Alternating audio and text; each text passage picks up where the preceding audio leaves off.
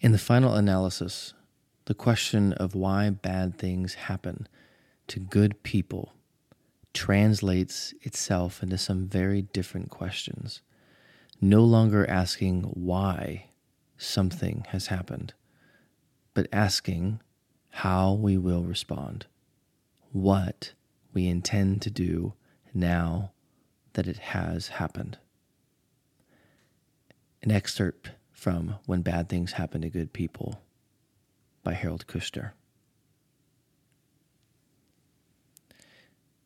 Today is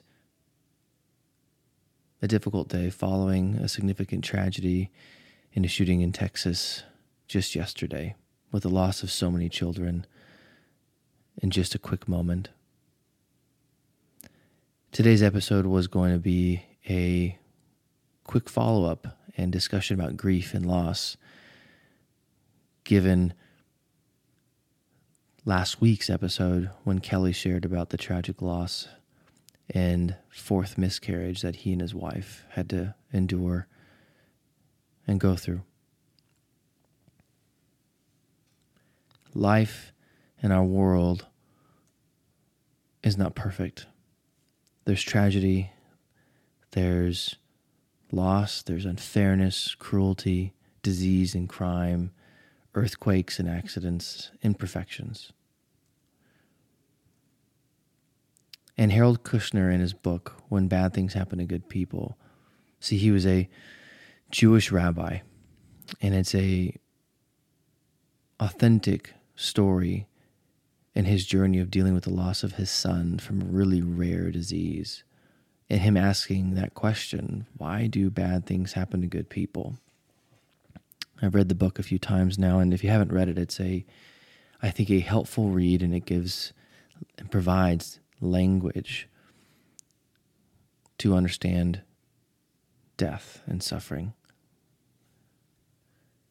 And he starts off in the book really questioning his God, and he, as a Jew, questioning his God and having this belief that if you're good, good things come, and if you're bad, bad things come, kind of that idea of karma. However, when his son was diagnosed and was tragically lost, it flipped his world upside down. And it's a story of his process, his grief, his hurt, his loneliness and depression, his sadness, his anger,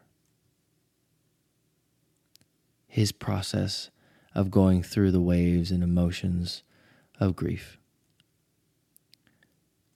And for some of us today, the shooting that took place yesterday really hits home, and for many different reasons. Some of us may have lost a child, some of us have children, some of us may not even have children, but might be tired of seeing such tragic and evil things occurring in our world. And when I find myself having a difficult time, I turn to often some great thinkers or other people that have gone through suffering before me to see if I can glean words of wisdom and maybe possibly a path through it all. And Harold Kushner is one of those men who challenges me to think differently, to examine differently. And for a lot of us, again, following what happened just yesterday, is one of too many tragic losses of children that we've seen in recent years. And we're faced with what to do now. But before we even do that, we often ask the why. Why haven't things changed? Why? Which is a normal human response to ask why. We are inquisitive beings, and we like to understand why. We like to get to the root problem and see if we could somehow come to the core to understand. But often, and far too often, we may not ever fully be able to get to the core of the why.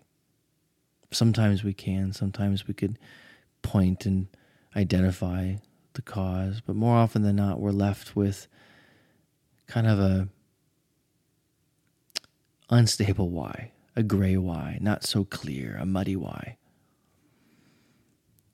And Harold Kushner, in that excerpt I read earlier, is really all that we can do is identify that something has happened.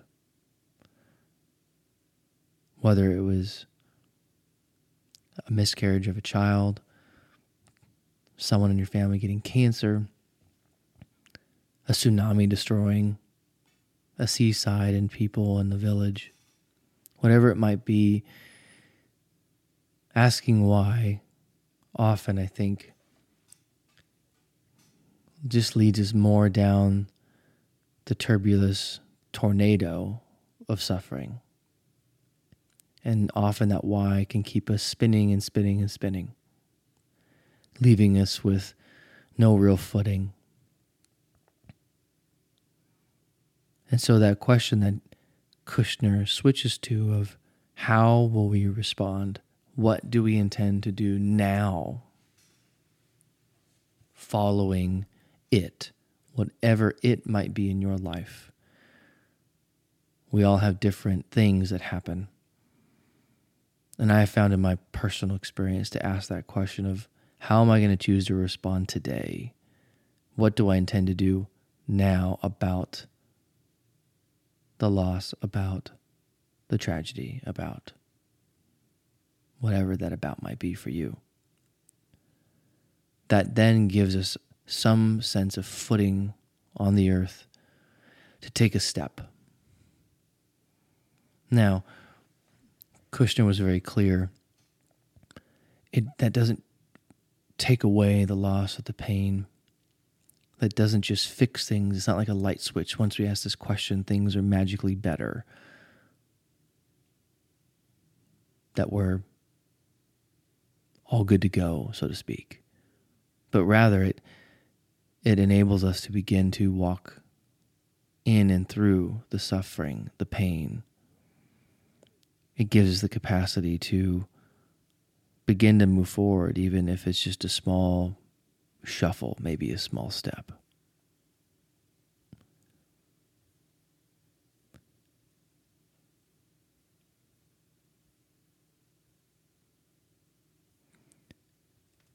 And so my encouragement to you today, this week, this month, is if you have something in your life, if something has happened, if a tragedy has happened in your life, if the recent shooting in your life has shook you to your core, begin to ask that question. What now? What can I do now? How do I choose to respond today? And ask yourself that question each and every day, because each and every day it might be something slightly different.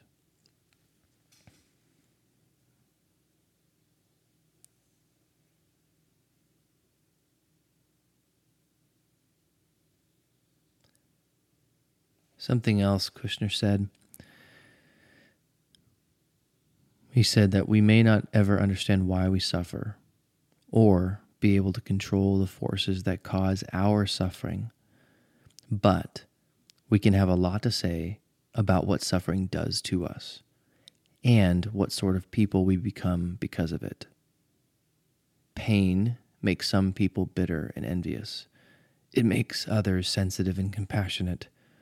It is the result, not the case or cause, of pain that makes some experiences of pain meaningful and others empty and destructive. So I encourage you to choose to not let pain and suffering take you down that path of bitterness and envious, but to use the suffering for something good, for something better.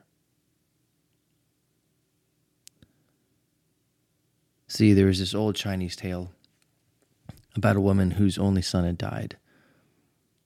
In her grief, she went to the holy man and said, "What prayers What magical incantations do you have to bring my son back to life?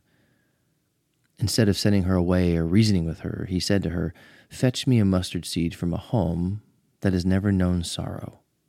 We will use it to drive the sorrow out of your life."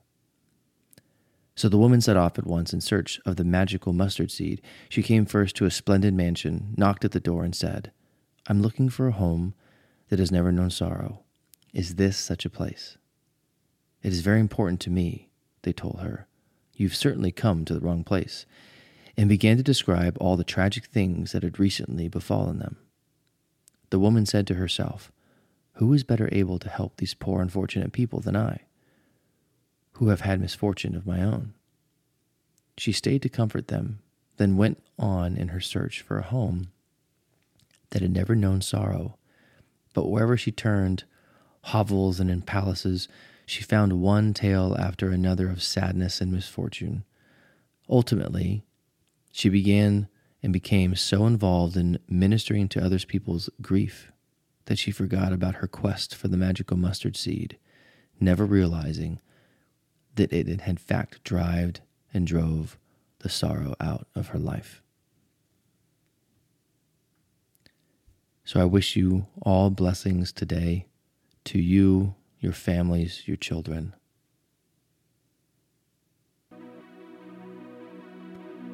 And I'll see you next week. Thanks for joining and listening today. Please leave a comment and review the show. Dads are tough, but not tough enough to do this fatherhood thing alone.